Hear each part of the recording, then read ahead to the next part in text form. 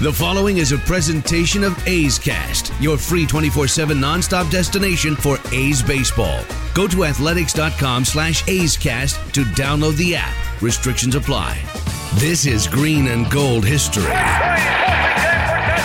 50 plus years of stories, championships, and colorful characters. A's are the world champions. This is A's baseball. This is Green and Gold history. Time for a little Green and Gold history. And today we're doing top 10 what? So we're just looking back at the 70s World Series and championship teams and just some of the observations from listening to your shows, watching the World Series on television that NBC Sports California has been running, and just some of the things that went on there that have really just stood out as kind of going back in the Wayback Machine. So for you, how old were you during that time? So I was 5, 6, and 7. So I didn't really remember much of 72. I remember a lot of 73 and all of 74, and I even went to a playoff game in 74. I went to game 2 where Ken Holtzman shut out the Orioles in the ALCS. Ray Fosse with a big 3-run homer in that game. My dad went to all the postseason games during the 70s. So I have a recollection of 74, 72, 73. I've watched the official World Series highlight films numerous times. So I thought I had known a lot about what was going on. But doing some research and watching these telecasts, we've learned a lot more about what those teams were like, and I think it's really interesting. Yeah, for me, it's all. I mean, I read about it. I was born in 1972, so obviously, being 74, I'm 3 years old. So I mean, I didn't see any of this. My first recollection really of baseball, kind of the 78 World Series, but really the one I really remember is 79, the Orioles and the Pirates. And then I always tell the story like, the Eagles and the Raiders in 1980. That was my first Super Bowl party. So it's kind of like late 70s that I can recall. Early mid-70s, no doubt. I mean, I've seen the highlights, like the Big Red Machine. I mean, I was too young. There's no way you remember that. So do you have an honorable mention for us? Yeah, so some of the things that just kind of stood out early for me that didn't make the list, but how about during the 72 and 73 World Series when they're introducing the teams, the manager would run out and you'd go to third base instead of home plate. And they would line up from third down to home. Thought that was very odd. And they had switched in 74. They started going to home plate. I don't know why they would go to third base. That seems very odd to me, right? Yeah, well, Yogi Berra in 73 and Dick Williams. Yogi Berra went to first base. Dick Williams went to third base. And then they announce all the guys, and then the people who aren't playing, they're the ones closest to home plate. Yeah, really odd. Really odd. Another thing I've noticed from games in the 70s, too, and a little bit in the early 80s, now when the pitcher gets the last out, the catcher goes out to the mound, shakes his hands, and they wait for all their teammates, and they do the high-five line, right? Well, you watch games in the 70s and the early 80s, the last out, the pitcher's running off the mound, catcher doesn't greet him until he gets to the baseline, and then everybody runs right off the field. There's no hanging around congratulating. They're just gone. And really, I probably mid-'80s is when you started seeing the catcher meet the pitcher out on the mound. Yeah, that's a good observation. It's like that's like the thing that I had to ask Ray Fosse. I'm like, you guys all have closed stances. Why is that? Who taught you that? Yeah, that's interesting too, right? And you brought this up, the merchandise in the stands. You didn't see a lot of people wearing baseball gear. You saw it a little bit more in Oakland because Charlie Finley was early on to merchandising and selling hats and replica plastic batting helmets. Those were really popular. But, you look at the games in Cincinnati and in New York, there's nobody wearing Mets and Reds paraphernalia. It just wasn't done then. Even the Reds in 72, you looked in the crowd, you still had the guys in the shirt sleeves and the tie, right? That old IBM look. It kind of, as you see the decade goes on, it starts to change a little bit, and the A's were at the forefront. The other thing I thought was really interesting, on mound meetings, no one's covering their mouths, right? Nobody's sticking the glove in front of their mouth. And you can actually read lips. It was really interesting. In one of the games, we go out to Ken Holtzman. You can see Holtzman clear as day, just like fastball. I'm throwing fastballs. Yeah. I mean, yeah. So, now we're so paranoid about every little thing and everybody's watching us. It's like maybe baseball will want to actually wear masks. Can you imagine that? Now you don't have to put the glove in front of you. True. There'll be no lip reading because you'll be covering it with a protective mask. Yeah, it's hilarious. All right, let's get into your top 10. Number 10. So this one got to me early, and watching the game for the 72 World Series, Lefty Grove throwing out the first pitch. And it got me thinking. So 1972, right? Lefty Grove pitched the A's to the World Series in 1931 the last time. So that's 41 years. But the difference between 1931 and 1972, it's such a huge difference, right? Because you think now we're watching these games, which are just a little less than 50 years old, but it doesn't seem that long ago. It still looks the same. But to me, thinking about Lefty Grove pitching for the A's and Lefty Grove being in Oakland, that just amazed me. Because he was just this one tie to this organization that didn't feel like the A's had any ties to Philadelphia, especially in the early 70s. And this was 2 cities removed from Philadelphia. It just, there seemed no connection for 40 years. And you think back now to the A's, you go back 40 years, well, Rickey Henderson was on that team. Ricky's still part of the organization. Mickey Morabito worked for the A's. He still works for the A's. Steve Lucas, there's still connections. There was no connection to Philadelphia. And I think Lefty Grove, greatest pitcher of the Philadelphia A's era, 195 wins with the A's, second all-time in franchise history, a .712 winning percentage, the greatest all-time for the A's. And you think back to his 31 season, he went 31-4 with a 2.06 ERA. It was just this connection to the past that just really grabbed me. And I thought, wow, Lefty Grove was in Oakland. 300 wins, 2-time World Series champion, AL MVP in 1931, 6-time All-Star, 2 times won the Triple Crown, 4 times led the league in wins, 9 times led the league in ERA. This guy, and it was a 7-time strikeout leader, Lefty Grove, and he would die in 1975. So it wasn't long after that he would pass away. Wow, what a career. Yeah, one of the greatest pitchers of the first half of the century, no doubt, and it's a big part of A's history. And just know that he was in Oakland. I mean, Charlie Finley did some cool things, and he was always, he was aware of baseball history. He didn't always, embrace the Philadelphia years. But for that one thing, I thought was unbelievable. Number 9. So this doesn't get talked about enough, I think, with those A's teams. But that was the injuries that they had to deal with in 72 and 73. Before the 72 World Series, or actually before the 72 postseason, Darryl Knowles, a huge part of the A's bullpen, breaks his thumb after falling down after putting the ball in play as a batter. And he had a 1.37 ERA in 72. He had 11 saves. This is a big part of the bullpen. He's gone for the entire postseason. And then the A's lose Reggie Jackson in Game 5 of the LCS of Detroit, where he tears his hamstring stealing home. So they go into their first ever World Series with a couple big missing pieces. So you think down the stretch in 72, the A's outfield was Joe Rudi in left, Reggie in center, and then Matty Lou in right. And Matty Lou played, and he actually hit a little bit for the A's coming down the stretch. But now you get to the World Series, and they have to go to George Hendrick in center field. A young George Hendrick. Now, he would go on to be a 4-time All-Star with the Indians and Cardinals and be a real legitimate big leaguer. But at this point, this is young George Hendrick on the biggest stage. And he obviously struggled. He went 2 for 15. And Matty Lou, he's in right field. He went 1 for 24 in that World Series. So they got nothing out of 2/3 of their outfield. Hendrick, obviously, he ends up getting traded with Dave Duncan for Ray Fosse, so still a big part of A's history. So they do that in 72, and then in 73, Bill North. Again, their starting center fielder, their leadoff man since mid-August in 73, injured. He's out, and the A's have to make do. In the LCS, they're able to use Angel Manguel, Billy Conigliaro, Vic Davalillo. They all started in center field trying to replace Joe Rudi. And finally, they get to the World Series, and Charlie Finley and Dick Williams, they say, screw this, we're moving Reggie to center.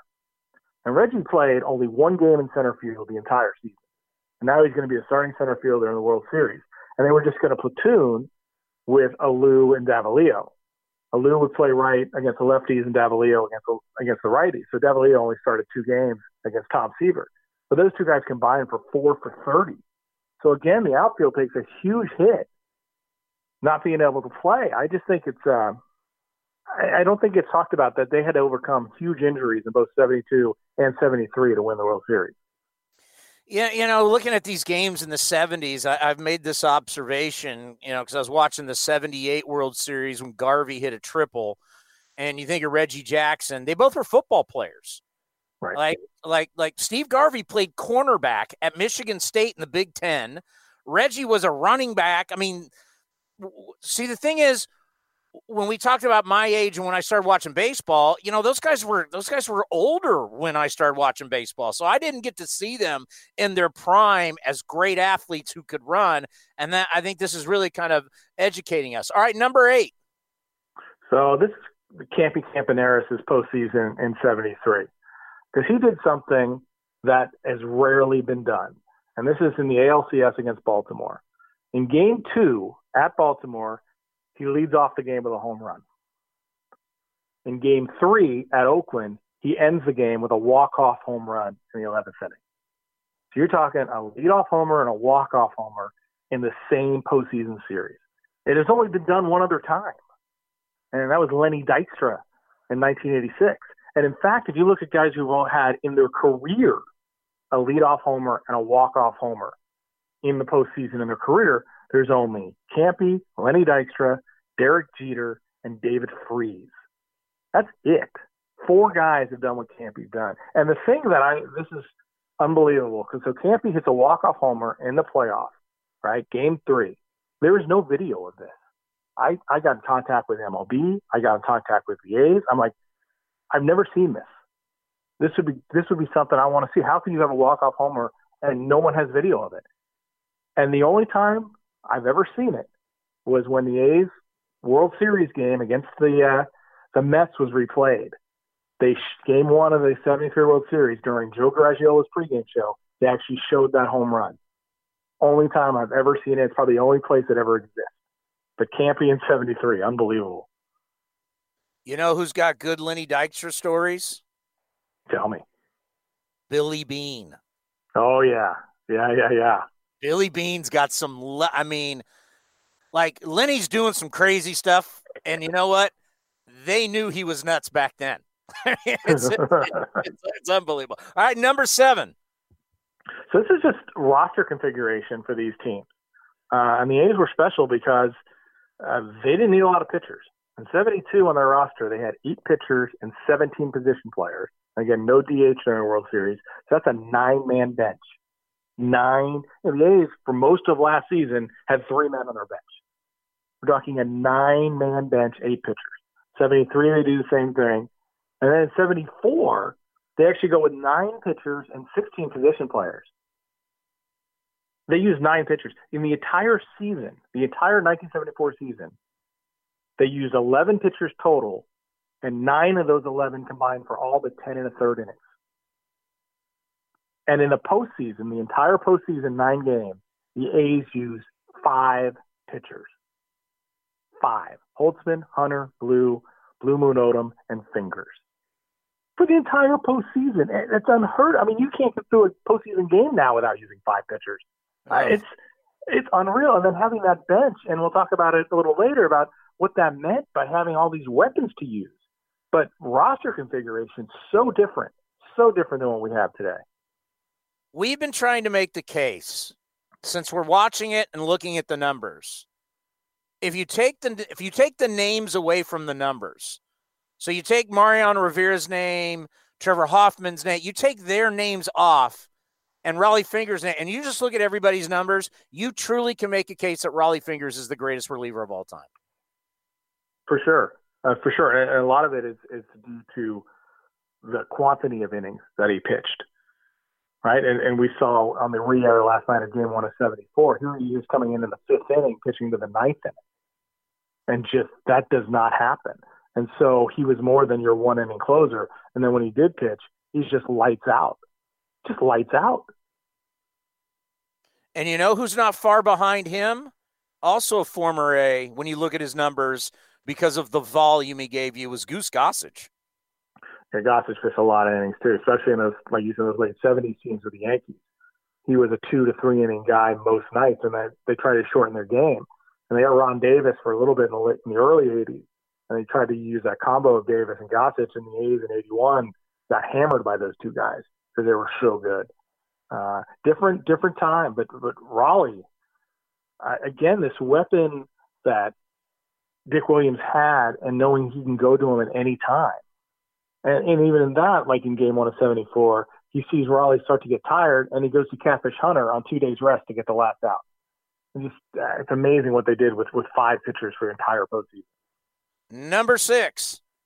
So this was a little personal one for me, but when you're a kid going to A's games, a big thing was always, what color uniform are they going to wear? Right? Because they had their green and their gold, which they would alternate, and then they had their wedding gown white, which they would only wear on home Sunday. So if you knew you went to a game on Sunday at home, you're going to see them in white. That was a big thing, or at least for me as a kid. That's what I remember being a big thing. But if you go back and look at Game 7 of the 1973 World Series, which is played on a Sunday, they're not wearing white. And so I've always wondered, what the heck? And a lot of it had to do with superstition, because they wore white in Game 2 of the 73 World Series, and they lost in that horrible extra inning game, the whole Mike Andrews affair. And Charlie just thought it was bad luck to wear white again. So he doesn't wear white. They wear the colors, and they win. The other thing that's interesting, in the game that Campy hit the walk-off home run against the Orioles in the playoffs, it was a Tuesday. And they wore white on a Tuesday, which they never did. Never did. Okay, this might just be for me, because I was really into the uniform colors back then as a little kid. But I was just blown away that they wore white on a Tuesday. I had never heard of that and can't believe that it happened. How about Dick Williams and his staff wearing white hats while the players wore green hats?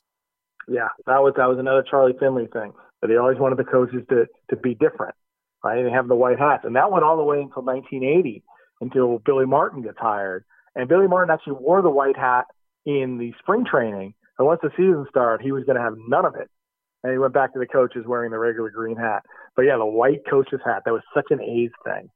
Yeah, I was like, when I was watching the 72 World Series, that was one of the first things I noticed. I'm like, why does Dick Williams have a different hat on? That's just strange. That's how it works. All right, number 5. This is Ken Holtzman hitting. He was a terrific pitcher. Started all the game ones in that World Series, 72, 73, 74. He always started game 1, just the way the rotation went. And 7 World Series starts, he was 4-1. But you got to just think about him as a hitter. 1973, 2 for 3 with 2 doubles. Remember, that's when the first year of the DH was 73. So he didn't hit. He had 1 at bat the entire season. In 74, he has no at bats during the season. He goes 2 for 4 and a double and a home run. Just getting this production out of Ken Holtzman. But here's the thing to keep your eye on, and you'll see it. I think NBC Sports is replaying Game 4. Ken Holtzman hits a home run in Game 4 of the World Series. And check out his helmet. This is a right-handed hitter, and he's wearing a helmet that has the ear flap on the right ear. What's it protecting? That's probably not his helmet. It's definitely not his helmet, and he picked one with the wrong ear flap. And I've always watched the video, and I've seen him run around, and I'm like, what is wrong with this pitcher? What? Oh, that's why. Oh, my God, Ken Holtzman did a home run with the wrong side helmet on. Oh, my God. These teams are just so fascinating. They're so dysfunctional. They're so great. They're an angry bunch. They hate the owner. I mean, it's all – can you imagine if they had Twitter back then? Or oh, Instagram? My God. You think about it. I mean, the A's get into a clubhouse brawl in the workout before Game 1 of the 74 World Series. And now if that were to happen, the whole open of the TV show would be nothing but the A's brawl, and we'd be talking to everybody, and you have the Twitter clips and everything else. And during this broadcast, it's barely even mentioned. Yeah, Raleigh has stitches and still goes 4 1/3. Yeah. Oh, he has stitches. It's fine. Yeah. All right. It's crazy. Number 4. So this one's fun. We kind of mentioned Lefty Grove throwing out the first pitch, but I decided to go back and see who threw out the first pitches during the World Series in the 70s. In 72 World Series Game 3, it was Governor Ronald Reagan throwing out the first pitch. Oh. Lefty Grove in Game 4, Fifth Dimension sang the national anthem. Game 5, I think they just didn't have anybody. So Joe Cronin, the AL president, threw it out, and the Oakland Symphony did the anthem. But 73, now we're getting busy. Game 1, Hank Aaron, first ever active player to throw out a first pitch, and Gomer Pyle himself, Jim Nabors, singing the national anthem. I could not believe that. When they went Jim Nabors, I went, Jim Nabors, Gomer Pyle sings? I didn't even know that. Yeah, he has beautiful voice, big, deep tenor. Oh, yeah. Oh, he Classic was voice. He was a star. Game 2, Bob Hope throws out the first pitch. And doing the national anthem, Tennessee Ernie Ford. Wow. Game 6, Jack Benny throws out the first pitch. And I remember he did a little thing where he faked like he wasn't going to throw the ball. He was going to keep the ball. Comedian. And then Game 7 of the 73 World Series, Clint Eastwood, Dirty Harry himself, throws out the first pitch. Oh, that's awesome. Now, and this is the thing that I love. National anthem that day is sung by Lou Rawls, who earlier in the day sang the national anthem at the 49ers game and then took a helicopter from Candlestick to the Coliseum to sing the anthem at the baseball game. That's a busy day right there. That's a gamer. 2 anthems, 2 different parks, 2 different sports. Love that. That's called. And then quickly, go ahead. It's called 2 paychecks. Paycheck. 74, Game 3, we had Carl Malden from Streets of San Francisco. Charlie Pride with the anthem. That was Game 3. Game 4, we had Connie Mack Jr. throw out the first pitch. Another salute to the Philadelphia years. Anita Bryant with the national anthem. And then Game 5, Rock Hudson threw out the first pitch. He was a big deal. Who did they do a national anthem? They did. It was a singer-actor named Gordon McCrae, who I actually had to look up to. I'd never heard of him before. But I like the Rock Hudson. That was pretty good. Now the 70s are so great. Reliving this has been so much fun. All right, number 3. This is Dick Green's defense. I mean, watching these games and seeing what he's doing around second base, unreal, especially on double plays where guys are coming in for blood. I mean, Hal McRae took him into short left field in the 72 World Series, just knocked the crap out of him. And any play around second, Dick Green was just getting beat up. And this is a guy who had back issues. You know, he had threatened to retire multiple times. And, you know, he was pinch hit for constantly in 72. And especially in Game 1 of the League Championship Series versus the Tigers, he was pinch hit for before his first bat. He didn't get a bat. But in 72, in the World Series, he's playing most of the game, and he goes 6 for 18. 73, again, great defense. He only goes 1 for 16, but he's winning games with his glove. And 74, he might have been the MVP of that series if he had gotten at least 1 hit. And he went 0 for 13. But you watch his defense. He is stealing outs left and right, turning double plays, starting double plays, relay throw to get Bill Buckner at third. Every play that could be made, Dick Green made. His defense and watching it in real time during these games, it's phenomenal. Yeah, we recently had him on the program, and 74 would be his last year, and he won the Babe Ruth Award, but he laughed that he didn't get the car. Raleigh Fingers got the series MVP, so he didn't get the car. Raleigh did. But, yeah, Dick Green just had his birthday. He's 79 years old. It was great having him on. All right, number 2. So number 2 is, and it goes kind of back to the roster construction, it's the use of pinch hitters and pinch runners. I just think what Dick Williams and even Alvin Dark did, using their bench to their advantage. You know, in the 72 World Series, pinch hitters went 6 for 11. They had 3 pinch hits in Game 4 of the World Series in 1 inning, the 9th inning of the comeback. In that inning, they had 3 pinch hitters, 2 pinch runners, and just using the bench.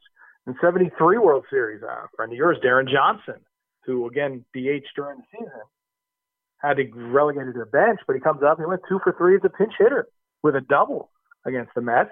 And in 74, the same thing, pinch hitters again, 3 for 6. Jim Holt, 2 for 3, big 2-run single in Game 5. You know, again, just using these weapons and then pinch running. Alan Lewis, who was the Panamanian Express. He was Herb Washington before Herb Washington. He still holds the record for most World Series games appeared in by a position player without an at-bat. 9 pinch running experiences over 72 and 73. And then, of course, Herb Washington. But again, just the use of the bench and having these weapons and Dick Williams and Alvin Dark, putting them all together to make winning baseball. I think it's just a better game when you have these weapons that you can use. You want a little Darren Johnson note? Oh, yeah. So the Hall of Champions, which is basically the San Diego Hall of Fame, was supported by the Chargers. And when the Chargers left, it fell apart. And it had other financial issues. And so they had these beautiful oil paintings of everybody who was in the San Diego Hall of Fame. And my grandfather was one of them. So my brother goes to get my grandfather's picture. And my brother ends up buying a bunch of these oil paintings of Hall of Famers in the San Diego Chicken Pie Shop right now, our family restaurant. When you're allowed to go back into restaurants, we have the oil painting of Darren Johnson's basically like his Hall of Fame plaque. That's awesome. Yeah, so we're honoring a great athletic down at the San Diego Chicken Pie Shop. Yeah, and well deserved. I mean, as a DH, he did exactly what the A's needed him to do. And then when he couldn't DH, come off the bat as a pinch hitter, that big bat came through. Number 1. I think for me, and of course because it's my industry, it's just how the TV coverage evolved. Even from 72 to 74, the differences in how the technology started to advance. Showing the full pregame ceremonies. Joe Garagiola with this little 15-minute pregame show that he did on himself. In 72, you could see there was only so many cameras, and they started to add cameras in 73 and 74. The low home position at the Coliseum, that's, the camera that was behind the plate. That was so important to the director, Harry Coyle, because it brought the fans closer to the game. And the one thing about TV cameras back then, they didn't have these long lenses that could get real tight and up close. And having that low home position really changed it because you could get a little closer and make you feel part of the game. Hearing the voices of Kurt Gowdy and Tony Kubek, whether it's Monty Moore during the games in Oakland or Al Michaels in Cincinnati, Vince Scully in Dodger Stadium. I just think it was amazing to watch as technology advanced. The game that they showed last night, they had the NBC helicopter, which was the precursor to the blimp. These beautiful aerial shots they were getting from a wireless camera. And then they also had a handheld camera going around the stand. Just how they brought the game to you as a fan. Replays were still few, right? You didn't have a lot of different angles. You saw more in 74. You started to see different angles from the same play, like Sal Bando getting thrown out at the plate. You're able to see 3 different angles. Or the ball, the home run by Wynn in the 9th inning, you saw North and Rudy from 3 or 4 different angles trying to catch you. You didn't really see that in 72 and 73. The technology is getting better. And the way replays were run there, they literally were run by hand on big 2-inch tape machines, right? Like those old computer tapes you used to see in sci-fi movies. That was basically what they were rolling with your hand. You had to pre-roll it to get it up to speed. Just different ways to bring the game. But the announcers really had to carry it, right? They're the ones who had to tell all the stories. And I just think for guys who didn't do a lot of baseball, 1 game a week were Kurt Gowdy doing and Tony Kubek, the information they brought, they had it all. And having the local announcers really helped them to bring, fill in the gaps in these stories. And they just tremendous job.